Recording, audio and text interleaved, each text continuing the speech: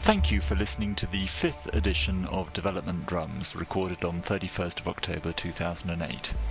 This is a special extra edition looking at recent developments in the Eastern Congo. I'm joined by Patrick Smith, the editor of Africa Confidential, who will be explaining the background to the current crisis and looking at what can be done. If you're looking for our normal roundup of current news and development, please listen to the 4th edition of Development Drums, in which I'm joined by Shanta Devarajan and Sheila Page. About 1.2 million people are currently affected by violence in the Eastern Congo. I asked Patrick Smith, the editor of the fortnightly newsletter on African politics, to explain what is happening.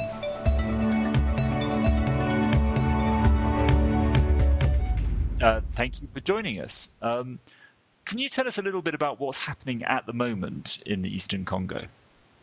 Well, as of Friday, the 31st of October, there is a ceasefire which Laurent Nkunda, the military leader of the National Congress for the Defense of the People, CNDP militia in North Kivu, and he's declared that ceasefire as of the middle of this week, and so far it's more or less held, and effectively that puts his forces some distance away from the capital of North Kivu, Goma. They took a military camp called Rumangabo earlier in the week, and that was seen as a key point in the conflict, and really the next step after taking that military camp was to advance on Goma. So they've been holding off, but unfortunately what's been happening within Goma is that the government troops, the FARDC troops, as they're known, have been running rampage. They're really deserting their posts, but before they desert their posts, they're effectively looting the town of Goma, stealing everything they can get away with, and also beating up people, and it is said violating women and children. So it's a pretty gruesome situation. So Nkunda has advanced in northern Kivu, but not onto Goma itself. So he's expanded the territory he holds. Yes, he hasn't. He holds a large chunk of North Kivu. In the way that these militias operate, it's probably truer to say that he denies access to that territory by people who are not his supporters, rather than controls it, because he doesn't actually do anything with it. I mean, one can, then speculate on what his project is. Most people think that he is intending to take Goma and then establish some sort of interim regime there. Why then has he declared a ceasefire? He was under absolutely huge pressure to do so, and it may be that he thinks that if he holds out in this threatening position, a lot of the population will leave, and certainly hostile population will leave, and also, of course, the government forces will leave, and they are, in fact, exactly following that precedent.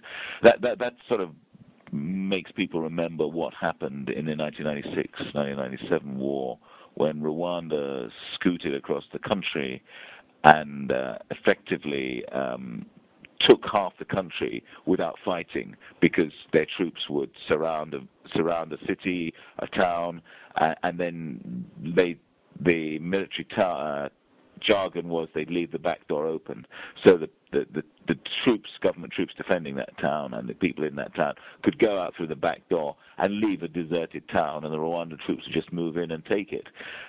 So it may be that he's employing those sort of tactics, so to let Goma almost empty out before he takes it, and therefore there'll be a minimum of fighting and bloodshed.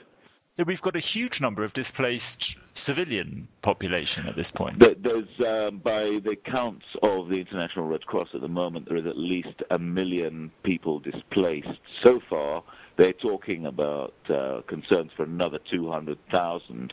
All of these people are being caught between this sort of vice of Nkunda's troops on one hand and the government troops on the other. And most importantly for them, apart from the threats of violence, there's also the fact they can't get access to food and water, so or of course medical treatment. So they're in a very, very bad way. So the lives of about 1.2 million people are currently threatened by this fighting. And that's clearly a huge number of people. And the news recently has been that the international NGOs are, if anything, withdrawing their staff from the region. Is that what you're hearing? Yes.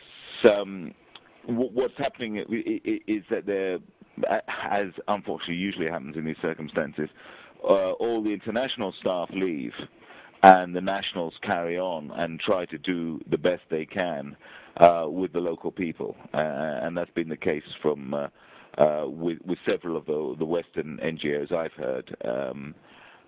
They're evacuating their international staff out and leaving some structures in place and their capacity to do what they can in terms of basic relief facilities. But conditions are worsening and worsening because it doesn't really. Well, it matters that there's a ceasefire, of course, because that does reduce violence. But at the end of the day, there is a stranglehold around Goma. It's like a noose, and whether or not the fighting restarts, the supplies are being disrupted. So people are running out of food and medicines. And there's talk today that the European Union is going to provide large quantities of new aid. In what form will that arrive? How will they deliver that? Through the Red Cross? I would imagine, yes. I mean, there's two possible ways of doing that. Either through the ICRC, which does have access. And there are other groups. I mean, MSF is still operating a service there at the moment, Médecins Sans Frontières.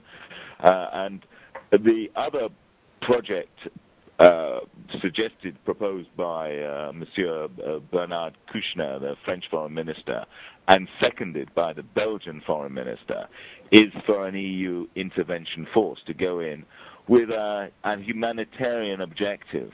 Now, that's a lot of people would support that because they take the view that the United Nations military force is not fulfilling its mandate. It's not protecting the civilians it's meant to be protecting.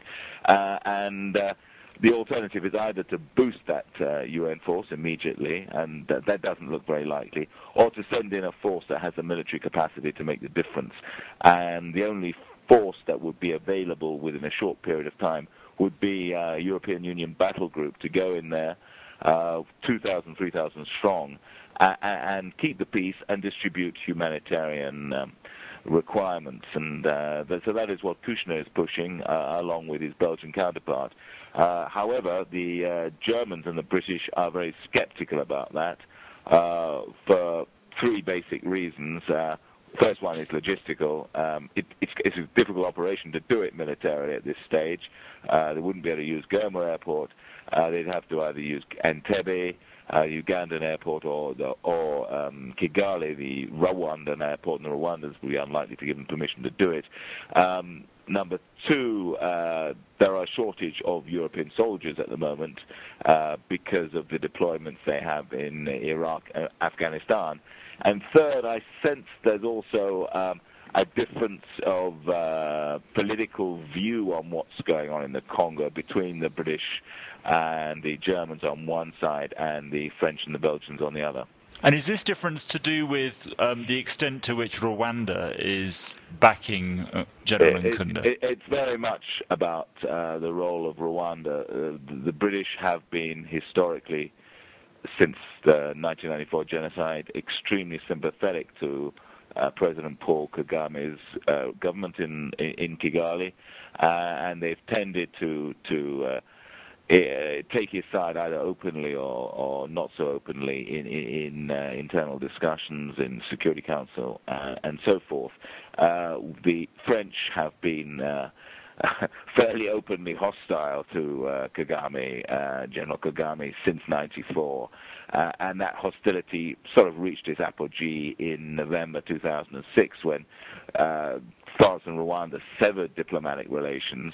And just to drive the point in a little bit further, Rwanda issued a report in August naming a range of senior officials, some of whom are still in public service in France, and naming them as responsible and implicated in the 1994 genocide, when President François Mitterrand was around and was running the government, and France was seen to be extremely sympathetic and a strong supporter of the regime under whose watch the genocide happened.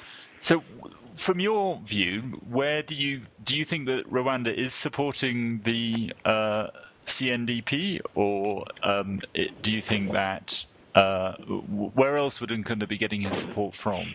Well, he's certainly getting his arms from his military operations. There's no doubt about that. He has committed a number of audacious raids on the government forces and their armory, and got away with tanks, rocket-propelled grenade launchers. I mean, there was a raid in December last year in a camp at government army camp at Mushoki. He got away with 6 tons of ammunition, 45 armored vehicles, 20 RPGs, 15,000 boxes of grenades. So he's he's quite a resourceful guy. Now, there are a number of UN investigations. There have been a number of UN investigations. There's one going on at the moment. And I'm told they're looking very closely at the links between the Rwandan government and Nkunda, and may have found something. I think the test really of Rwanda's sincerity in all this is not in the short term what can be done to prove that there are links, but what is Rwanda going to do to stop the conflict? And it's done precisely nothing. It claims, and I don't think anyone believes this, that it has no influence over Laurent Nkunda. And I think for General Kagame to say that if I told Nkunda to stop, he wouldn't stop. If I told him that I would call his soldiers to order, they wouldn't obey me. A lot of people just wouldn't believe that. So no. I think, yeah. Well, one reason why Rwanda might have an interest in this is because of the fear of Hutu militias in the area. Is that still a serious threat? Does Rwanda have a legitimate interest in protecting itself from Hutu militias? This, of course, is all the unfinished business since the '94 genocide. And there's no doubt that many of the genocidaires, virtually all of the genocidaires who didn't get out further afield to Europe or to the rest of Africa, ended up in eastern Congo and regrouped and formed themselves into these militias that proceeded mainly to prey upon local people, local Congolese. From all the evidence in the last decade or so, these groups and such as the FDLR, which is sort of an organized Hutu force with a political agenda in Rwanda, they have been attacking local people, and they've been imperiling the lives of Congolese rather than Rwandans. They certainly haven't made any successful forays into Rwanda, and a lot of people would say that they right now, 14 years after the genocide, they don't represent a serious threat. Of course, it depends what their strategy is. If they had a really clever strategy of going back and infiltrating themselves in Rwanda and setting up covert militias and so on, they could be the basis for the undermining of Rwandan security. But anyone who knows Rwanda would know that it's run extremely tightly, and military intelligence is pervasive. So it would be very difficult for a group like that to come back and to do harm. But that has been the pretext of Rwanda's interest and involvement in the Congo for the past 10 years. So it's difficult to make the case that this group is currently an active threat to Rwanda. But it has to be said that their ultimate aim is to go back into Rwanda and destabilize it and take power. There's no question of that. But the reality at the moment is they show no signs of doing that. And in fact, the people who are suffering from their operations are the Congolese people themselves. And that really gets to the point of the failure of the Congolese army itself to deal with this issue. I mean, it's whether the FDLR are a threat to Rwanda or they're a threat to the Congolese or both. They are a nuisance. They're a militia that roam around the countryside, grabbing resources and beating people up, and are responsible for an obscenely high level of violence in that area, and for depredations against ordinary people. And something's got to be done about them. So if I can put you on the spot, if we've got some tension now within the European Union between the UK and Germany on one hand and France and Belgium on the other. We've got a massive humanitarian disaster unfolding, a little prospect of being able to really help the civilian population who are affected by it. What would you do if you had the power to send in troops or send in money, or what would be the key steps that you would take now? Well, I think you've got to start. I mean, with the first principle. The first principle, to my mind, is you've got 1.2 at least million people under threat. Those people have got to be protected. The countries of the world who subscribe to the UN have sent in 17,000 troops to do that job in Congo. And those troops, for a variety of reasons, have failed. Some would say failed absolutely. So somehow that force has to be strengthened. And I think in reality, I think a lot of people would like to see a really effective African force going in, properly armed and properly airlifted with proper intelligence capacity to deal with it immediately. That force isn't available. We have to be realistic. The only force that's conceivably available is the one that Kushner is talking about, which would be a European Union battle group of the kind that went into Ituri in northeastern Congo back in 2003 and went in on a short mandate, a 3-month mandate, when there were similar attacks, random attacks, and very targeted attacks in some cases by militia that were displacing hundreds of thousands of people and causing death and starvation. And that European force, I was reporting from Ituri at that time, and they very quickly established themselves effectively, partly because of the professionalism of the soldiers, and partly because they had the equipment and the logistics to do that. And actually, I think that's the sort of force that needs to be sent in if we're serious about saving lives. And I think we should be serious about saving lives. After all, 5.5 million people have died in Congo over the past decade for the failures of all of us to support a more robust force there. Now, I'm not saying that that the military option it will stand alone. There has to clearly be serious diplomacy, committed diplomacy at the highest level to bring the parties, and that's Kabila, that's Nkunda, and I believe Kagame, into some sort of dialogue to deal with this. And then then I think you've got a whole set of other policies to go through, which are much longer-term policies. But the obvious one is the restructuring and the reform of the Congolese army, which has been piecemeal and unaccountable and actually disastrous because the army doesn't work and isn't accountable to anyone. But that's part and parcel of the solution of getting rid of the militias, of trying to deal with those militias. Patrick Smith, it's an absolutely vital challenge that we get this right. Thank you for joining us on Development Drums to explain what's happening. That's all for this special edition of Development Drums. Thank you to Patrick Smith of Africa Confidential for explaining the situation in the Eastern Congo so clearly. You can find Africa Confidential at www.africa-confidential.com. From me, Owen Barder in Addis Ababa, thanks for listening, and I hope you'll join us again next time.